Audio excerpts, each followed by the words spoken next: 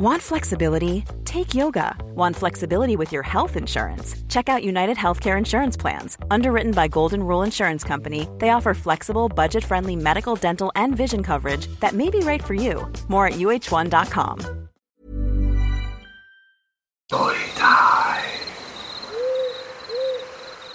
My husband and I were hiking to a small lake off of a logging road in Colorado. It was a very short out and back, about 4 miles total, and we were the only car in the small dirt lot at the trailhead. The trail followed an old mining road and had a steep incline on one side and a granite ridge on the other. We both felt very off, but foolishly kept on hiking, eager to see a remote lake. At one point my husband saw a shovel leaning against a tree on the granite ridge, but chose not to tell me. Before the lake, the trail narrowed and led us through a thicket with the lake on the other side.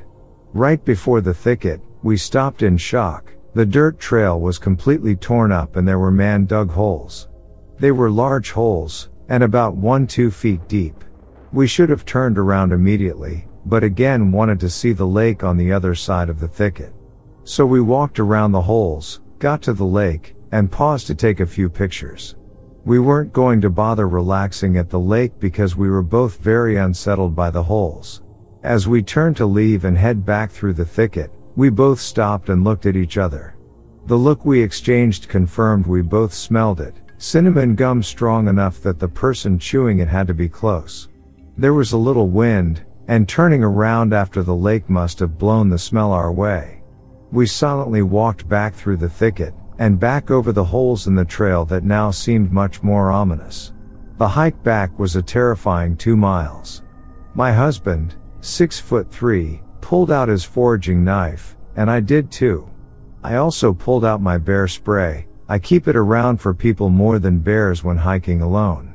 We both assumed our tires would be slashed when we got back to the parking lot, but thankfully they were not. Once we were safely away from the trailhead, my husband told me that he thought he saw someone tracking us from the granite ridge line on our way back. The lesson: if it doesn't feel right, it probably isn't and you should leave.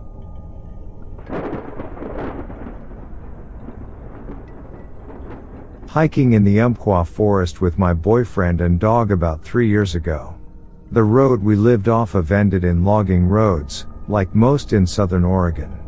We found a cool trailhead with a parking lot and thought we should check it out. About a mile into the hike the trail crossed a stream. Louie, our dog, ran ahead of us and then came bolting back past us. This freaked both of us out really badly because we've seen him run up on mountain lions and big bears. He is a big boy and grew up in Humboldt with literally no fear of animals. He's charged a wild horse in Mexico. He was shaking like panic attack with his tail between his legs. He wouldn't go back over the creek and was insisting we go back to the car. Every once in a while on the trail he would turn around and look behind us and wait until we had walked past him. If it scared him that bad, I never want to know what it was.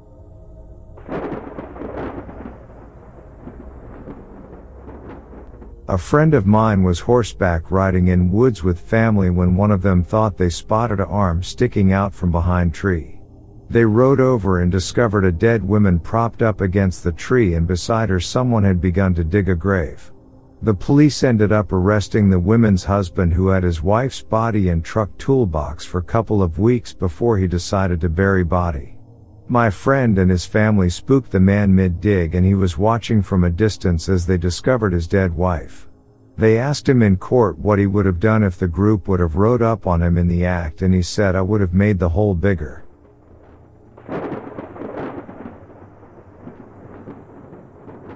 Okay, so this happened when I was around 14 or so, 1999 or 2000-ish, and I lived in southwest Georgia at the time, outside of the small town of Moultrie. I was at my buddy's house for the weekend. We will call him Joe. So some random other teens that were a little older than us show up to Joe's house, allegedly running from the cops after they stole a parent's car and wrecked it in a ditch. They came up on us on foot, so the story might be true, I'm not sure. They wanted to go camp out in the woods to evade pursuit, so Joe and I say F it and go with them. We borrowed Joe's dad's tent and started walking off into the fields, woods. Given this area is not super isolated, but there was a weirdness to the air that I cannot describe. We go maybe a mile or two back and set up camp 50 yards away from the turnaround, end of a dirt road. There was 5 of us guys, including me and Joe, and I only remember one other dude's name, which we will call Mike. The names don't really matter, but I'm just adding any detail that I can recall. Anyway, we F around in the woods for a while. We started a fire and ate some snacks. We didn't have any drugs except for a bottle of booze small enough that not any one of us could get drunk off of it, but we share sips anyway. Night comes around and we've got this 6-person tent for us. I can't say if I ever fell asleep or not, but I laid down with everyone and it got late. I'm not sure what time exactly it was, but likely late night, early in the morning. I begin to hear footsteps in the woods some ways out. I heard this walking in the woods. At first I'm like, it's an armadillo. If you aren't aware, they can sound exactly like a person while foraging for food, but no, the steps are approaching out camp directly. So at this point, I am WTF and hard and without moving much because I'm terrified. I look around to see if the other dudes got up and I missed it. Nope. 5 dudes in tent. My blood freezes and there's no sound outside except this thing walking, and it's now right outside our camp. As I attempt to breathe without making a sound, either a very pointed finger, or a knife slowly starts from one point on the tent outside and drags, very slowly, across to the other side. So, I promptly shit myself and hold my breath. The walking sounds stop about 3 feet on the other side of our tent and they never start again. Daylight slowly fades in. The steps never returned. I have this dazed feeling as if I've been up all night as sunrise happens. One of the guys gets up and slowly others do too, so I get up. No one is talking but everyone looks exhausted. Eventually, one of us asks the others, "Did you hear that shit last night?" Apparently 4 of the 5 guys were all awake during this invisible stalker and we all like WTF. The 3 guys who were running from cops, allegedly, say they want to call a friend to pick them up and go score some pot. They leave Joe and I at the camp to guard their shit. Hooray. Now I'm paranoid at this point, because I think there's some guy out here waiting to gut us, but I only have a small pocket knife on me. I take it out as they walk down the road to call for a ride.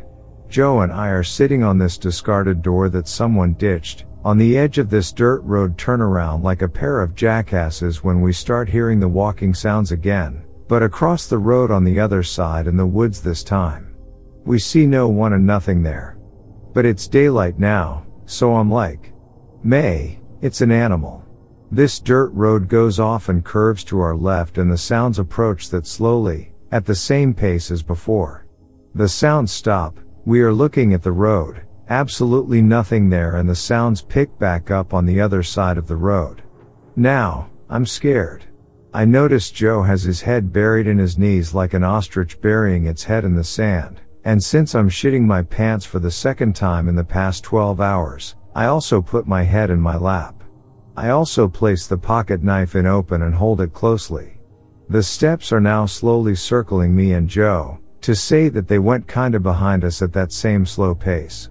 They get directly behind me, but maybe 30 feet away. They slowly walk up to my back, my spine tingling more and more the entire time. I'm pouring sweat, and as they approach directly behind me, I jump up and swing this little baby pocket knife around like I know what I'm doing. Time slowed down during this little bit, as I am swinging the knife at a puff of air. The car with our other 3 guys is coming around the corner of the dirt road to pick us up. Joe and I run to the car and jump in. The 3 dudes ditch everything we had at the camp. No one asks Joe and I what's wrong, but I could tell they were looking at us and knew something else happened. Joe and I never said a word about it.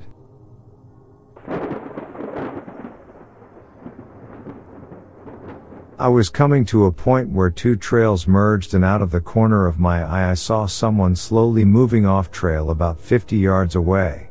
I was about 5 miles into a 10-mile hike, so we were pretty far into the woods. When they saw me, They stopped and leaned against the rock, just staring at me. I quickly pulled out my bear spray and kept hiking. Unfortunately, the trails parallel each other for a while before going opposite directions. I kept it moving pretty quickly, but I was sure the man was going to pop out in front of me for a long time. Nothing happened, but a man doing who knows what, stopping to stare at you from a distance while you're hiking alone in the middle of the woods is definitely an unsettling feeling.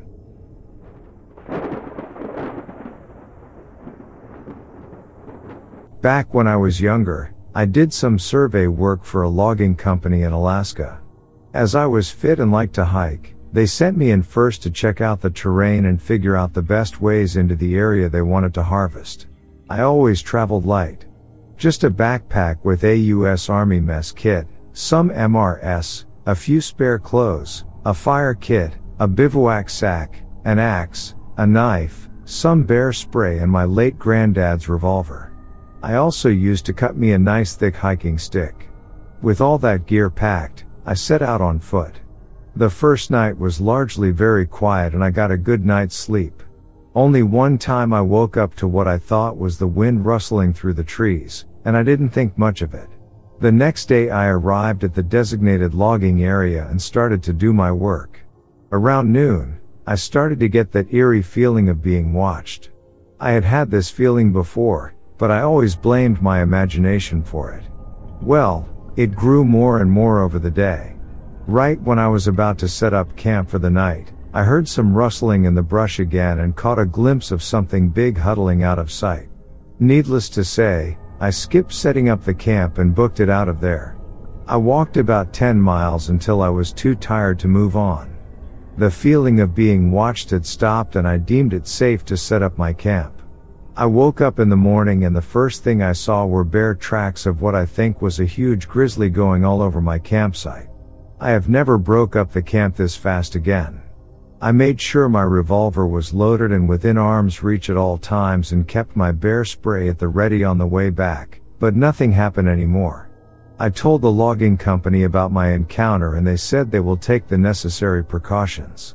A few months later, when the logging operation was in full swing, a worker was attacked by what was later described as a huge male grizzly bear.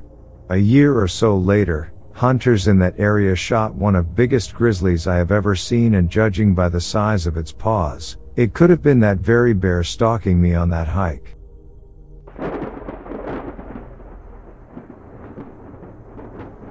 My mom and I were visiting family and staying in a cabin at my uncle's ranch. There's a main house, a bunch of animal pens, fields, a dog kennel, and then the guest cabin across the lot from the main house. There are other homes nearby, so it wasn't super remote, but we were surrounded by forest, mountains, and fields. So, middle of the night, my mom and I are sleeping, and we both wake up because there's suddenly a really strong, weird smell permeating the cabin. We commented that it must be a skunk. Also, both of our dogs sat up and got restless but didn't bark or make any noise. I was having trouble getting back to sleep with the smell and getting the dogs to lay down again, so I went outside to have a cigarette. It was nearly pitch black out, but I could see my immediate area from a dim porch light. I was leaning against my car, and I started to hear someone walking across the gravel. From the sound, I presumed that the footsteps originated from the forest area behind the barn, then walked through the gravel parking area and turned toward the cabin. I thought it was weird that whoever it was seemed to have passed by the kennel, and the dogs weren't making any noise, none of the animals were, but I figure it had to be my uncle or one of my cousins out doing something. I was curious what they were doing out so late at night. I was tracking where the footsteps were from the sound as they were getting closer and just waiting for someone to walk near enough that I would see who they were. I almost called out, but decided to wait. Eventually, I saw what appeared to be someone wearing a hairy, brown coat walking toward the field next to me. So, this is where it got weird. It was getting closer and about to walk by me, parallel by about 6 to 10 feet. It was close enough that I realized that what I thought was a person in a hairy brown coat was actually the bottom half of a large creature on 2 legs. The bottom half, 2 legs and hindquarters, was about the size of an average adult and appeared brown. The top half, that I could only barely make out in silhouette, appeared black. I couldn't tell how tall it was in the dark. It just walked by and into the field that was next to the cabin. The gate was not open. I checked the next morning, so it would have had to step over it to get into the field. I kind of registered what I saw, thought that I should probably be freaking out, but I just went back inside and back to bed. I did a little walk around the property the next day to make sure all the animals were there and unharmed, but I only told my mom about the experience. We ended up coming back the next month, and she told my aunt and uncle about it then. I fully expected them to make fun of me for talking about Bigfoot, but my aunt asked for some clarification and said that her sister had told them about seeing something similar.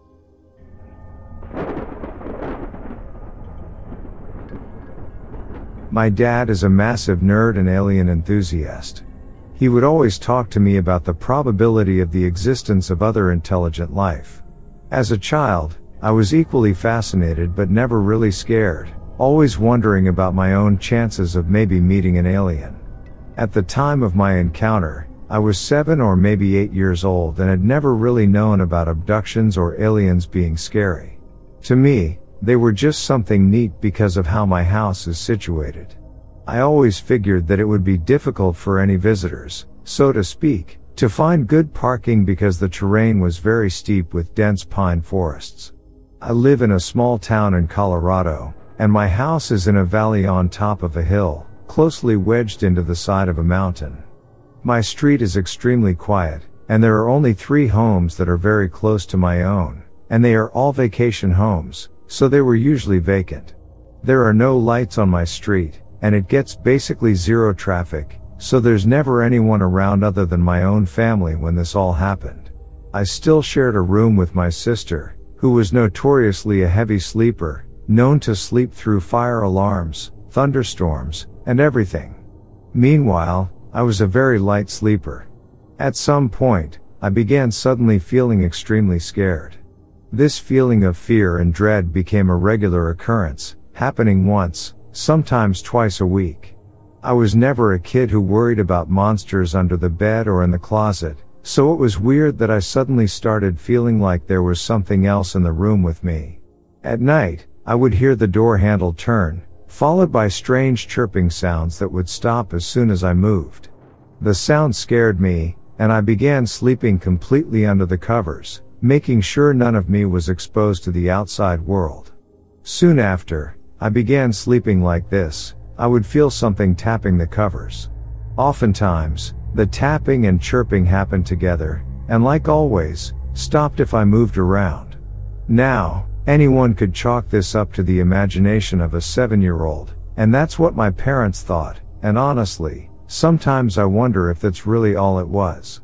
But then, I think about one particular night that makes me nearly certain that there was something other than my sister in the room. One night, my parents went out for dinner and hired a babysitter. It was a very normal night, and the sitter was super nice. She read us a bedtime story and actually ended up falling asleep herself. She was on my sister's bed, which was in the middle of the room, and my bed was up against the wall that had the door to go out of the room. Because the babysitter was there, I felt safer, safe enough to sleep with my head above the covers. I was still a little scared, so I struggled to fall asleep and ended up staring at the wall for quite a while. It was at this time that I felt a sudden fear, an impending doom. The door handle turned, making its little sounds as the door was slowly pushed open.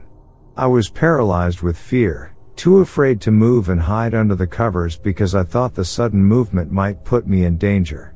A tall, white thing slinked into the room. It was around 7 feet tall, super thin, its skin sort of translucent, and had a greenish-gray hue, an extremely muted version of the glow of those glow-in-the-dark stars that you put on bedroom ceilings. Its head was in a super dramatic angular teardrop shape, more of a really long, slight pear shape, still rounded, super sunken in with defined bone structure and heavy shadows. Its eyes were like empty voids, no reflection or obvious dimension. They really just seemed like large holes in its face, empty sockets. There were no visible eyelids, a small narrow bump for the nose, and a small undefined slit where the mouth was. Its arms and torso were very thin and long, but I couldn't see its fingers from where I was. It moved very quickly and fluidly, going right to my sister's bed. It stared for a bit, maybe confused by the presence of the babysitter. It simply watched, moving around the bed ever so slowly. I was horrified. I wanted to scream and run and hide, but I was too scared. All I could do was stare as it circled my sister's bed. After a couple of minutes, it left quickly, making its way back to the door, slipping out of my room, closing the door as it left. It paid no attention to me during the entirety of the encounter. When it was out of the room, I heard a couple of chirps quickly followed by silence. At this point, I was finally able to bury myself under the blankets, where I eventually passed out. My sister and I never got hurt, and I don't think they ever did much more than observe. I'm certain that my sister didn't even know because she was such a heavy sleeper. In hindsight, I think it was mostly interested in my sister, and I don't feel its presence in my room very often since we stopped sharing rooms. I'm not really sure what it was. I don't feel like it 100% fits the common gray description, but I feel like it's similar enough. This experience I had still affects me today, and while I don't suffer from any crippling fear or PTSD, I still occasionally get really scared. I still sleep completely under the covers, and I always make sure I have a flashlight with me under the covers, just in case of an emergency. I really don't think there was any malicious intent with this thing at all, but I'm scared anyways. I wish I could just brush it off as an overly active imagination or sleep paralysis, but I don't think that's what it was. I still occasionally hear the chirping and feel the tapping. I wonder why it visits. Sometimes, I think it just likes to check up on the kid it saw every once in a while. Maybe one day, I will muster up the courage to try and confront it if it's ever around.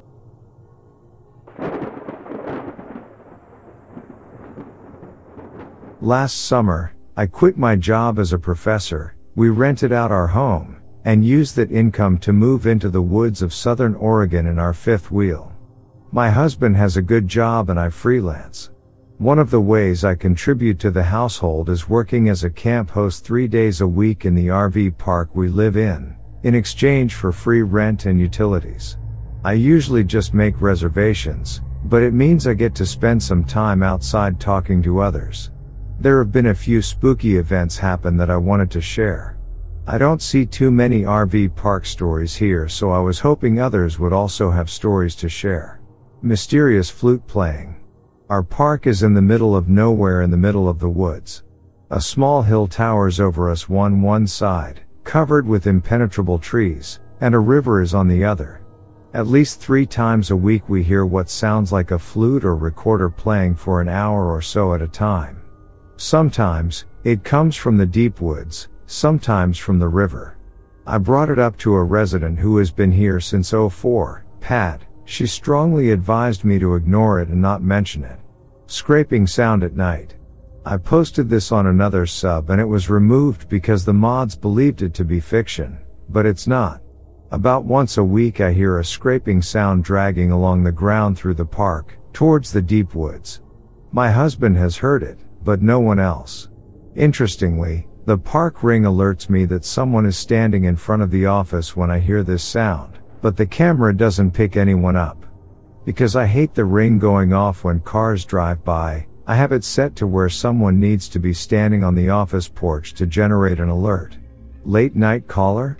We regularly get calls after dark asking us for a space for the night at the last minute. I take their credit card over the phone, and use a map to direct them to a space without leaving my trailer. The park owner, Debbie, explained that she didn't want me having to help any late arrivals after dark. In fact, she makes it a strict rule that we're not allowed to answer the phone at all between midnight and 6 a.m. Discussing this rule with Pat, she said something about how careful camp hosts need to be about who they invite into the campground. Random things. I'm in charge of selecting long-term residents if we have any open spaces. I review criteria such as applicant's job, size and age of their rig, etc. While children are welcome to visit the park for short stays, no one with kids is allowed to move in on a monthly, yearly basis. Debbie hasn't ever given me a real reason for this. The park was built by a woodcarver. There are massive and strange-looking totems, sculptures, carved doors, etc., all over the property. This all being said, our park is a slice of heaven. I love taking my dogs to swim in the river, watching wild mushrooms grow, listening to the sound of the rain with just a thin roof between us.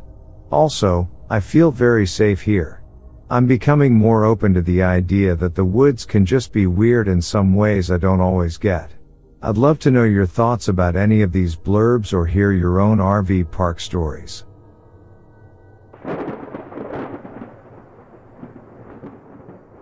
I saw the creatures that lurks in the desert at night.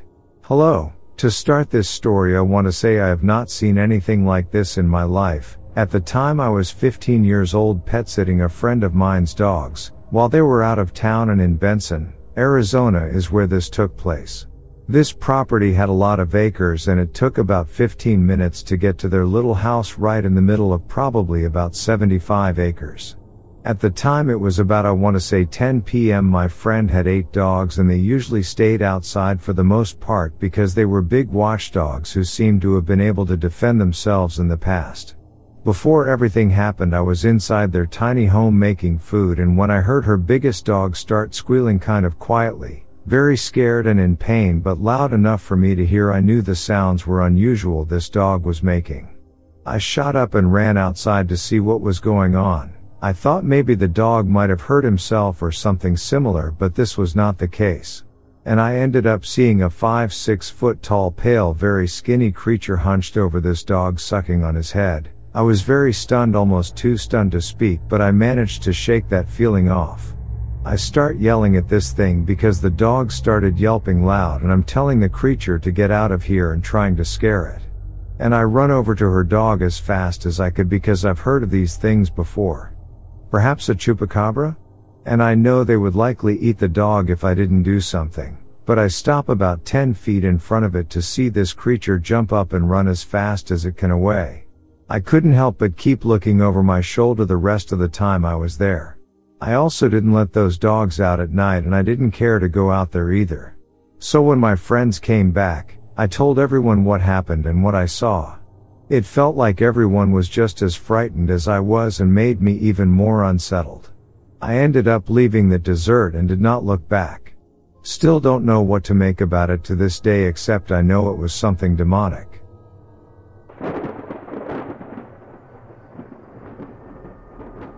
I was talking with my stepmom about late night driving experiences, and she told me about an encounter she had in Leroy, Montana, on a road trip from Washington to North Dakota.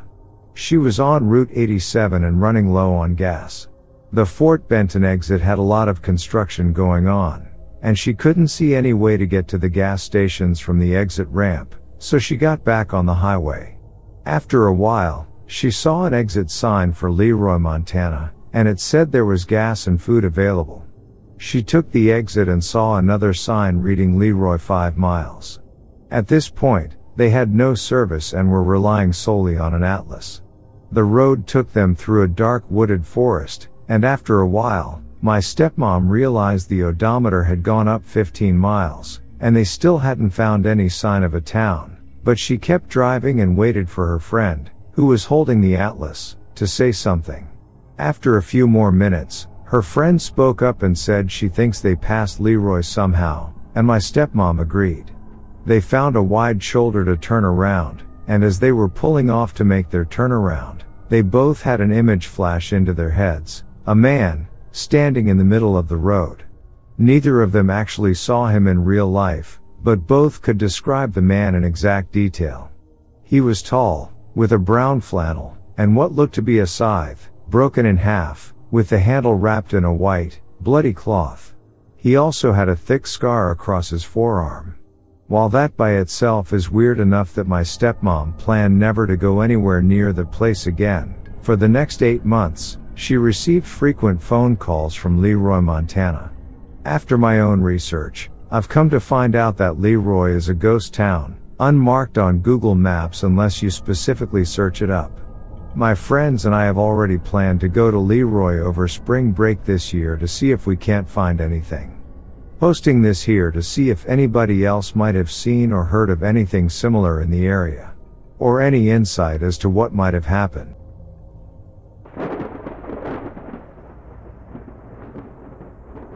Strange encounters while living in a tent in the Pine Barrens. I was homeless for a few years from 18 to 21, and I used to stay in a tent with my ex. I always had to end up moving my tent spot eventually because the cops would find us. Either way, I had spent a lot of the time in the woods at night. One night when walking back to my tent, I heard something down the trail a bit. I shined my light in the direction of the sound to be met with glowing eyes reflecting my flashlight. However, where the eyes were made it so whatever I was looking at was taller than me, and I'm 5'8". There is no animal that tall in my area. I turned to my ex and tell him to start going to the tent faster. He could tell something was off, so he asked if I was alright. I told him I'll tell him when we get to the tent, because I have always been told not to acknowledge such creatures, spirits, as it gives them more power. Then some nights there would be smacking on our tent. It would hit all the sides of the tent. We would look out the tent windows and check outside the tent, but we would never find anything or hear any footsteps. Another night, during the summer, we had decided to go for a small hike at night because it was way more of a tolerable temperature. About 15 minutes into the hike, I had started feeling paranoid, like I was being watched. About 5 minutes later, I heard a maniacal laugh coming from somewhere in the woods. I couldn't pinpoint which direction though. My ex asked what was that, and I loudly said, I don't know, but whatever the F it is needs to stop. As soon as I said this, multiple maniacal laughs now started. My ex and I turned around, walked back for what felt like the longest 20 minutes. Another time I found a severed coyote head with something hung in the tree beside it, that had a tooth in it. And lastly, one time I was with my friend parked on the road far into the woods, so we could smoke. The passenger window was down, which is where I was sitting. The woods were right next to me. Again, the feeling of being watched overwhelmed me. 2 minutes or so later I hear a hello and then John? Coming from the woods. I tell my friend to turn around and we need to leave. I didn't tell her why because, like I said, I don't like to acknowledge these things until I'm far away from them.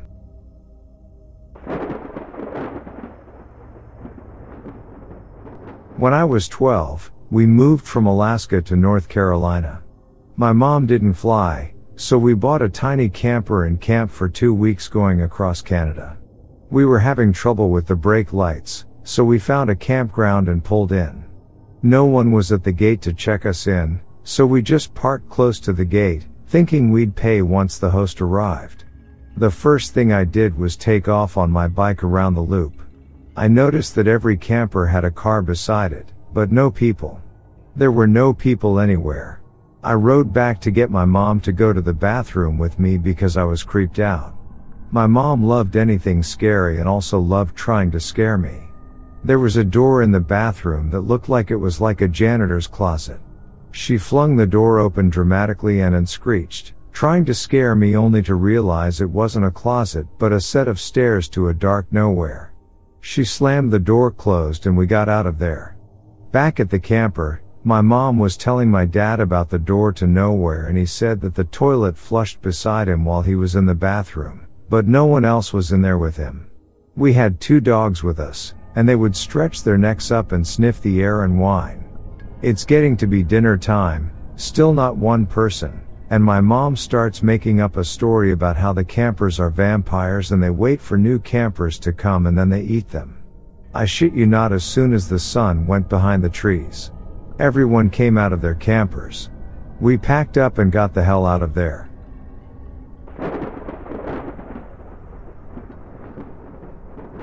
It was back in 2003. I was in the panhandle of Florida at a state park during the week. No one was there. I started walking on a trail and everything got really quiet. This was about 5 minutes later. I started getting nervous. I closed my eyes and saw a Native American chief, who didn't speak but basically told me to leave immediately because I was unsafe and this is what would happen if I continued on. I pictured in my mind police finding my car in the parking lot a couple of days later and then finding me later deceased near a river which was on the trail. Someone had put 2 bullets in my head and I was also severely beaten. My fear turned to terror. I realized that if something happened to me no one would know I was there. I couldn't get out of there quickly. I ran out of there and went out of the parking lot on 2 wheels. I was shaking with fear. I believe if I had continued walking, something bad would have happened to me and I never would have come out alive. I was unnerved for a while after this happened. I never heard of anyone being harmed in that state park, but I heeded the warning. I don't have any Native American ancestry, so it was interesting that this Native American chief appeared to me.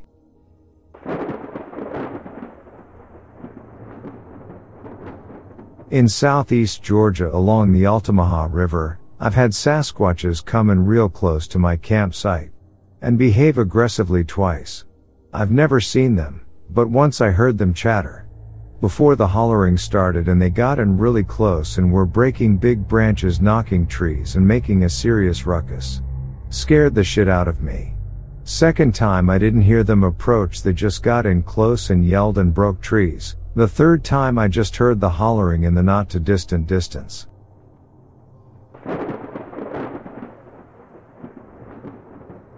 Not backwoods, but I live in a very rural area. Not many houses around, mostly just woods, fields, and the occasional cow. I was out in the yard with my dog just getting him to do his business before bed. It was around 9 p.m. in the winter, so already dark out. As I'm waiting for him to find a spot to pee, I hear the sound of wind chimes coming from the side of my house. What left me feeling unsettled is that we don't own any wind chimes. I had no idea what it could be, and I did not stick around to find out.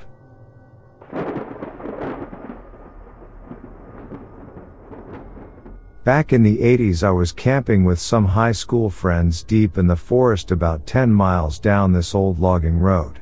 We were far away from anyone and anything, and drinking around a campfire. We were fooling around when suddenly we heard a massive, loud, and deep roar, howl, scream from the forest. It stopped all the fun dead in its tracks. We didn't want to drive because we'd been drinking, so we put the fire out and spent an uncomfortable and sleepless night in our cars. Back then there weren't supposed to be any bears around here, though I had seen one on the other side of the county a few years before. But I've never heard a bear make a noise like that. You could tell by the echo that it wasn't very close, but it was so loud it sounded close. It wasn't anything like the typical roar of a bear, more like a high-pitched scream or howl with a huge bass rumble underneath it. The echo seemed to last forever. It only happened once. I know we didn't drunkenly imagine or exaggerate it, because we had a boombox and were recording us telling each other jokes. The roar was so loud it distorted the microphone on the boombox. A while back I ran into the guy who owned the tape. We were both still mystified about what that could have been. And sadly, his basement flooded years ago and the cassette was ruined.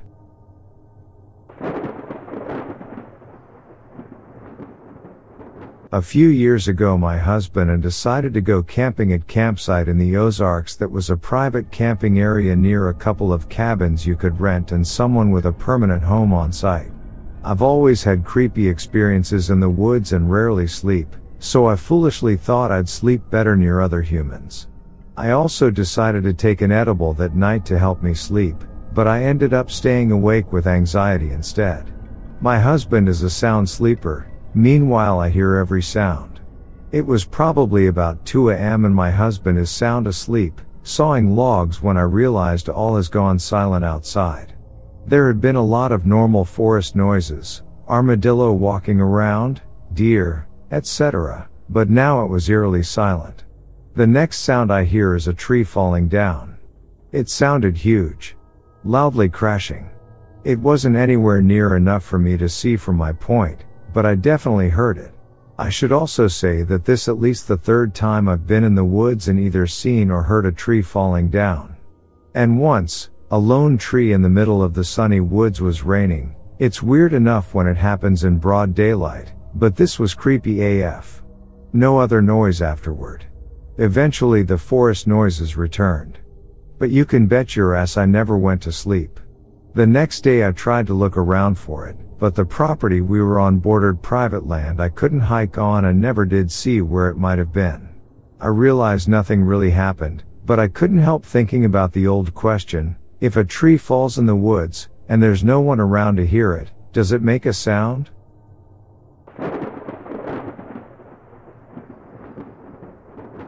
One day in the late 90s, I think it was in the summer, my ex and I took my young daughter hiking on a semi-remote trail in the neighboring county. The trail was all wooded and terminated at a small creek. There were no other cars at the trailhead and we passed no one on the way to the creek. When we arrived at the creek, we let our daughter play in the water a while, then headed back up the trail the way we had come. About halfway up to the parking lot we found the upper half of a fawn in the middle of the footpath. It looked as if it had been cut in half with a cleaver, but there was no blood on the ground and no footprints of anything or anyone other than our own from when we had first come through. And all the organs in what was left of the body were intact. Then, we heard barking and a dog went through the trees up ahead as if it was chasing something. This has disturbed me ever since it happened. I can think of no reasonable explanation. If it had been a mountain lion there would have been a clean cut and would have been consumed. Also, why was it placed so neatly and bloodlessly in the middle of the trail for us to see? I live in central Missouri, and this incident occurred on an arm of the Devil's Backbone Trail in western Callaway County.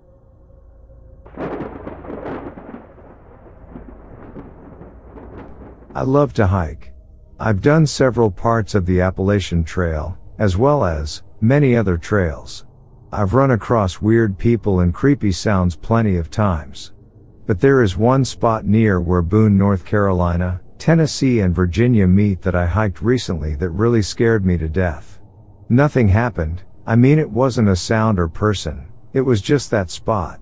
I was just filled with a dreadful feeling and the air seemed to be sucked out of that spot. My hiking partner felt it too. I don't know why, but it felt like we were going to die right there if we didn't leave at that very moment. We gotta move on and did not look back. The weirdest thing is we didn't talk about it. It's been 3 months now and if I bring it up, she changes the subject and won't discuss it. So I'm just left with this weird feeling. I will say, I'll never hike that area again. It actually crosses another area I've biked called the Virginia Trail, a wonderland for bikers and a bike trail I highly recommend. Just don't go up the part of the Appalachian Trail that bike path crosses, because that spot is about 1/2 miles up from the crossing. It's just an evil piece of ground.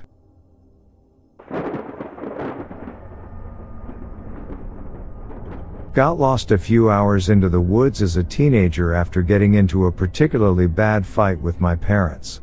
Not knowing exactly where I was, I started panicking. Had a mini breakdown out there all by my lonesome from a bunch of different things happening at the time in my life, until I heard a woman's voice telling me this way. I'm all alone in the middle of the woods and this voice sounds like it's standing right next to me. I don't know what came over me, but I followed the directions of this voice for maybe a half hour until I came out onto a dirt road that led to a farmhouse with an old couple living there who let me use their phone. When I was lost there was nobody around me, and I always just rationalized it as me telling myself I heard someone while I was dealing with trauma, but whatever it was led me out of the woods, and possibly saved my life.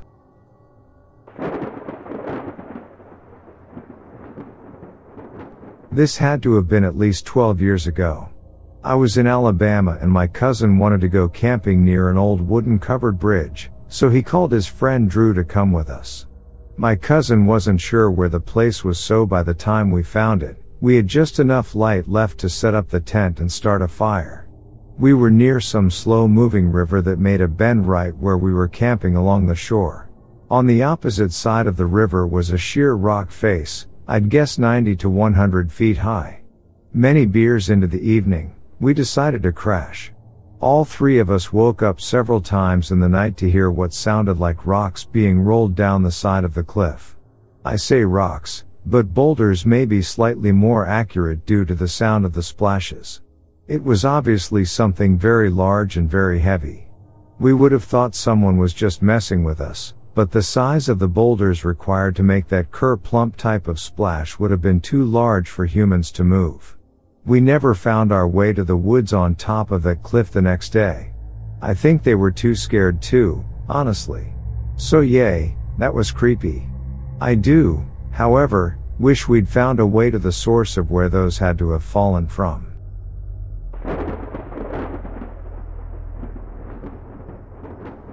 Not backwoods exactly, but I grew up on a farm with pastures.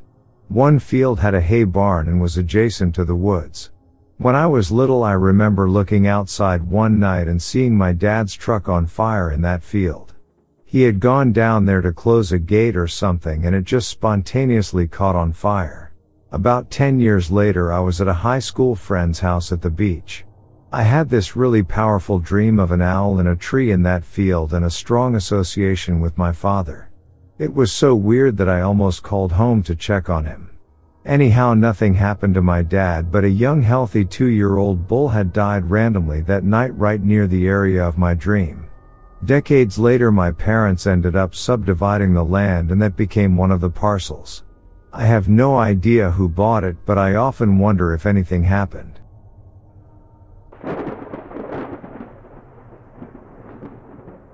I guess everyone has heard about a Craigslist horror story, but no one expects to end up in one. I'd been thinking about leaving the city life behind for a while now. I guess I couldn't stand the bustle of the city anymore and longed for a more remote life. I'd saved up quite a bit of money over the years and decided to buy a house. When I saw the prices though, my jaw dropped. I'd expected that buying a house was expensive, but I'd never thought that expensive. In my desperation, I opened Craigslist. I didn't expect to find anything there, but that's exactly what I did. The ad was as simple as it could be. Small house for sale, way below market value. I clicked on it in an instant. When I saw the price though, I was sure the seller had made a mistake. There was no way someone would sell a house that cheap. The place looked decent from what I saw in the pictures. Eventually, I found the seller's phone number and called him. I honestly expected the price to be a mistake. Hell, maybe it was all a scam. Instead, I found myself on a call with a man named Wilbert Johnson. When he told me the place was still available, the first thing I asked about was the price. The old man assured me there was no mistake. It was an old house, he said, in the middle of nowhere, and he wanted to get the sale over with as soon as possible. There was a catch, though. He wanted the payment in cash only because he didn't trust the banks or any of the real estate agents. Some other people had shown interest before me, he said, but they'd all gotten cold feet at the mention of this. I didn't see a problem with it. Hell, things would be way quicker that way. I guess that was my first mistake. To make a long story short, a week later, on a Saturday morning, I found myself on the 3-hour drive to old Wilbert's house. Which, I hoped, would soon be mine. When I arrived, the old man greeted me with a bright smile. He was a sturdy, hard man in his late 50s, from what I could tell. "You Mark?" he asked as he reached out to greet me. I nodded. "Yes, sir." "Well, that's the place," he said and stepped aside to allow me a better view of the small house. I had a look around for a bit before I stepped inside. The moment I did, the old floorboards welcomed me with a loud creak. The moment it happened, an anxious expression washed over the man's face. "Guess you were right," I said laughing. "The place is pretty old. It sure has character though." When he heard that, relief flooded over his face and his smile returned. "Oh, that it has. Been living here for over 30-odd years. Now then, how come you're selling it that cheap?" The old man was quiet for a bit. His eyes wandered for a bit before he sighed. "Tell you what, there's no reason to keep it to myself. It's because of Lisa's disappearance." "Lisa?" Another sigh followed. "My wife," Elizabeth. Been almost 2 months now since she vanished. Walked right out that door over there and never returned. No one's seen her, no one's heard a thing. Just like that, vanished without a trace. Shit, I'm so sorry. I'd no idea. Nothing to do with you. He cut me off. Did everything I could, talked to the neighbors, then the cops. Hell, they searched half the damned county, but they found nothing. I kept searching, but by now. His voice trailed off as he shook his head. Can't keep living here. Everything reminds me of her. That painting over there, she drew it a good 20 years ago. See that tablecloth? She bought it at a flea market a couple of years back. Isn't it beautiful, Wilbert? She asked. Been stuck with the ugly thing ever since. Whenever I see it, I can't help but wonder where she went and what happened to her. It's just too much. He broke up, his voice trailing off. I stood there, shuffling around, not sure what to say. I was never good at those things, people things, I mean. After a few moments, I opened my mouth when I heard something. It was a small quiet sound, like scratching. In a moment, old Wilbert stepped up to an old radio and turned it on. I stared at him as the music drowned out the sound. Sir, what are you? When he noticed my stares, he looked embarrassed and turned the radio back off again. Well, that's another reason the place is so cheap. So what's causing it? Ghosts. I stared at him, but his expression didn't change. I opened my mouth to inquire what the hell was up with that when he burst out laughing. God damn it, I'm pulling your leg. It's rodents. We've had problems with the damned beasts for half a decade now. Dunno where the buggers come from, but they sure are persistent. They're digging through the dirt outside and crawl into the walls. Never been able to figure out how they do it. Might as well be a cat in there, too. Heard they sometimes crawl after mice or cat and end up getting stuck. I shrugged. Well, I planned on renovating the place, anyway. Remember you telling me about that. I've got quite a bit of junk stored up. Been planning to give the place a good old once-over myself, but with Lisa going missing and all that, I never had time to do it. With that, he led me to his garage and presented me with an assortment of tools and materials. Tell you what, I'll add all of it to the house for free. God knows, I can't take it with me anyway, and I sure as hell won't need it anymore. Take it as an apology for not telling you about the rodents beforehand. I thanked the old man wholeheartedly. Looking at the amount of stuff here, I might well be looking at $500, hell, maybe even more. We talked more while the old man led me through the house. Here and there he stopped me and told me what sort of renovations he'd planned and gave me detailed advice. Start with the second floor, use this and that material, do this that way and so on. It sounded like solid advice and I could tell the old man knew what he was talking about. Once the tour was over, we shook on the sale and I arranged to be back in a few days to finalize everything. The old man, in turn, told me he'd put together a little write-up of all his renovation advice. Once I was back, and I handed him the money, he sighed again. Guess there's one last thing I've got to tell you. This place, well, it's got a history. I looked up. First the rodents and now. What? It's probably all nonsense. He started shaking his head. But Lisa always talked about that stuff. She said back in the day when folks still owned slaves, there's been a lynching out here. Never gave much of a damn about those old tales, but this time I couldn't help but laugh. Was he pulling my leg again? Tell you what, I never believed in any of it, but Lisa swore she heard wailing and crying in the middle of the night. To be honest, I think it's just those damned kids down by the creek. What kids? There's this old shack down by the creek, not too far from here. Some local kids, teenagers mostly, hang out there, getting drunk and causing all kinds of trouble during the night. Well, it doesn't sound like anything I can't handle. It was a few minutes later that we shock on the deal. The old man handed me his notes and told me he'd written down his phone number. If I had questions about the renovations, I should call him. Once he'd driven off, I stared at what would be my new home. Quite the place, I thought. Sure, I'd have to put in quite a bit of work, but there was no way I'd get a cheap property anywhere. For the first couple of nights, I didn't sleep in the place. There was still all the old man's furniture in there. No, to feel comfortable here, I'd have to get rid of his stuff first. To be honest, it felt weird, disposing of someone's entire life and memories like that. Even worse was the damn scratching. It was there again and again. Sometimes it was quiet, sometimes it was more frantic. Maybe there really was a cat stuck somewhere. I shuddered a bit.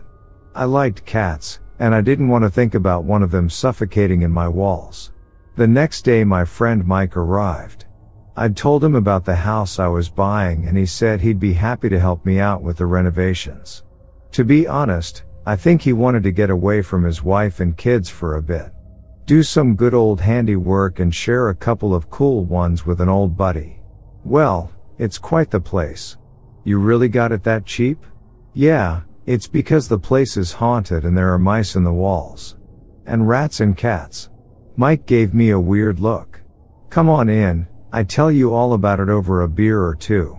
As the two of us sat on the floor in what would one day be my kitchen, I told him all about old Wilbert and the stories he'd told me. As if to prove that I wasn't bullshitting him, the frantic scratching started again for a moment. He listened intently. Doesn't sound like mice to me. Could be rats, though. We're better of getting some poison or call an exterminator. I considered it for a moment, but then I shook my head. If we get an exterminator, they'll cover the entire place in chemicals or God knows what. I'd rather get started on the renovations. Mike shrugged. Well, I warned you, don't blame me if we find some giant rat colony in one of the walls here. We shared another beer before we started on the work. There was a lot to do. The floorboards were old and rotten in many places. The wallpaper was stained and old-fashioned and some partition walls had to go, I decided. Either way, we had a busy few days ahead of us, hell maybe even a week. It wasn't long before we retorted to the old man's method of turning on the radio. The scratching, while quiet, was still somewhat distracting. Mike and I made some decent progress the first day. At first, he wanted to get himself a hotel room in the nearby town, but after a bit of back and forth, he agreed to stay. We spent the evenings talking about old stories from high school and college, and often Mike would tell me about his wife and kids. As much as he told me he was happy to have some time away, I could tell he missed them already. During our third night at the place, he woke me up in the middle of the night. Dude, you hearing this? He asked me in a quiet, hushed voice. As I listened, I could hear the scratching, but there was something else.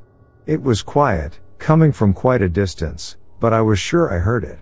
It sounded as if someone was wailing or crying. I thought back to the old man's story about the lynching and what his wife had heard. Then I shook my head and remembered what he'd told me about the kids out here. Probably some drunk kids around. The old dude told me they're gathering down by the creek to get drunk. Maybe they thought it was fun to mess with the new guy. Mike nodded, but he still looked unnerved. Yeah, guess you're right. Want to go out and teach them a lesson? I laughed but shook my head. There was no way I'd go out in the middle of the night to chase some teenagers. I also didn't want to become known as the local crazy guy. Eventually, we got back to sleep. Still, somehow my mind lingered on the story. That scratching, that wailing, there was something about it that didn't seem to fit. The next day, busy with renovations again, I'd already pushed all those thoughts away. Guess that was my second mistake. We doubled down on our efforts. Me trying to find a hint of those damned rodents and Mike most likely wanting to get out of here. He'd always been the superstitious type. When the wailing started again on the fourth night, Mike told me he'd get a hotel room if it would persist. I retorted that it was those kids again, but this time he wouldn't have it. Yeah, so you're telling me there's some group of kids out there that got nothing better to do in the middle of the night? 2 times in a row? Man, I don't know. Maybe it's a cat stuck somewhere. I sure as hell don't believe there are any freaking ghosts. Mike grunted but said nothing. For a while, I considered going out there to figure out who or what was causing it, but not long after I drifted off to sleep again. At this point, we were on the 5th day of renovations. The place was almost barren by now. We'd started on the upper floor first. After that, we'd taken down the partition walls and had stripped down the old wallpaper. Not knowing too much about renovations myself, I'd followed the old man's guidelines almost to the letter. That was my third mistake. So, what else you want me to take care of? Well, you could clean the garage for starters, and that lawn looks like it hasn't been cut in months. All right, hilarious Mark, he said when he saw the enormous grin on my face. Tell you what, I started, how about we take a bit of a break for the rest of the day? Tomorrow we take care of the floorboards down here and that's it. God knows those need to be replaced. As if to prove what I'd said, I switched my balance a bit, and the floorboards creaked in answer. Sounds good, but if we hear any weird noises again, I'm out of here. I sighed but nodded. Then I realized something. I had heard none of the scratching today. Maybe our ruckus had driven off whatever rodents had infested the place. I didn't know a damn thing about mice or rats. That night we sat together until long after midnight. I brought out my old laptop, and we spent the time with some old movies and a bottle of whiskey. Not a sound was heard all night. No more scratching and sure as hell no wailing. Told you there are no ghosts here, I slurred. Yeah, whatever, Mike said laughing.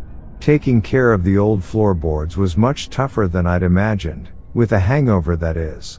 Still, somehow we made decent enough progress, and by noon we were done with the first half of the house. Guess those rats really are gone, aren't they? I shrugged. Guess so, not a sound. To be honest, I half expected them to linger below those old boards. Sure hope they stay the hell away. We continued joking around and having a good time. It all changed when we found the basement. As we removed the floorboards in the old man's storage room, we stumbled upon an old hatch. Once our initial surprise was over, we pried it open, revealing a staircase. All right, man, what the hell? The basement, I guess, I said matter-of-factly. Yeah, I ain't blind, but why the hell's it hidden like that? Things still hadn't clicked. Who knows, maybe he just didn't use it. Hell, maybe it was infested by rodents so he sealed it off? Yeah, or it's his secret serial killer basement. Dude, not funny, I cursed. All right. You want to check it out? As I looked down the dark stairs that led. Somewhere below, a feeling of apprehension washed over me. I didn't feel so sure about my words anymore. Finally, I nodded. We each got a hold of a flashlight and started our descent. There was no light down there, and for a moment I half expected the old hatch to be thrown shut by no other than old Wilbert himself. Shit man, this is creepy, I mumbled. Will you stop? I don't like this any more than you do. Once we'd made it down the stairs, we found ourselves in a small, damp room. It was empty. Small, isn't it? Sure is, I said. The entire basement was no bigger than one of the rooms above. Wasn't a basement usually the same size as the house? At least there are no rats, I said. Yeah, but this wall here's kinda weird. What do you mean? Well, he started, look at the moss and the dirt on all the others, this one's different. Looks kinda new to me. Now that he'd said it, I noticed it too. Sure, the wall was as damp as the rest, but there was no moss on it or anything. I watched as Mike reached out his hand and knocked against the wall. What are you doing? I asked. Shh, he shushed me. He went to one of the other walls and knocked there, then came back and knocked again. Sounds hollow. We both stared at each other. You think that's where the rodents came from? A minute later we were down there again, starting to tear down the wall. After a few heavy hits, the first of the bricks collapsed inwards. I instinctively took a step back, expecting rats or mice to pour from the hole, but there was nothing. We inched forward, peeking into the hole, and that's when we realized what this was. The second half of the basement. Mike had already gotten his flashlight and beamed inside. At first, We saw nothing, but then we saw something on the floor. No, not something. There's someone inside. I pressed out. We redoubled our efforts and soon we'd broken down enough of the wall to enter. The person inside had long gray hair, wore a dirty nightgown and was female. The old woman's face was frozen into a mask of perpetual terror and she was without a doubt dead. When I saw the long, bloody scratch marks all over the walls, it finally clicked. A moment later I was back upstairs and called to police, telling them what I'd found. There was no need for them to tell me the woman's name. The moment I'd understood what was going on here, I knew who she was. It was Elizabeth Johnson, the old man's wife.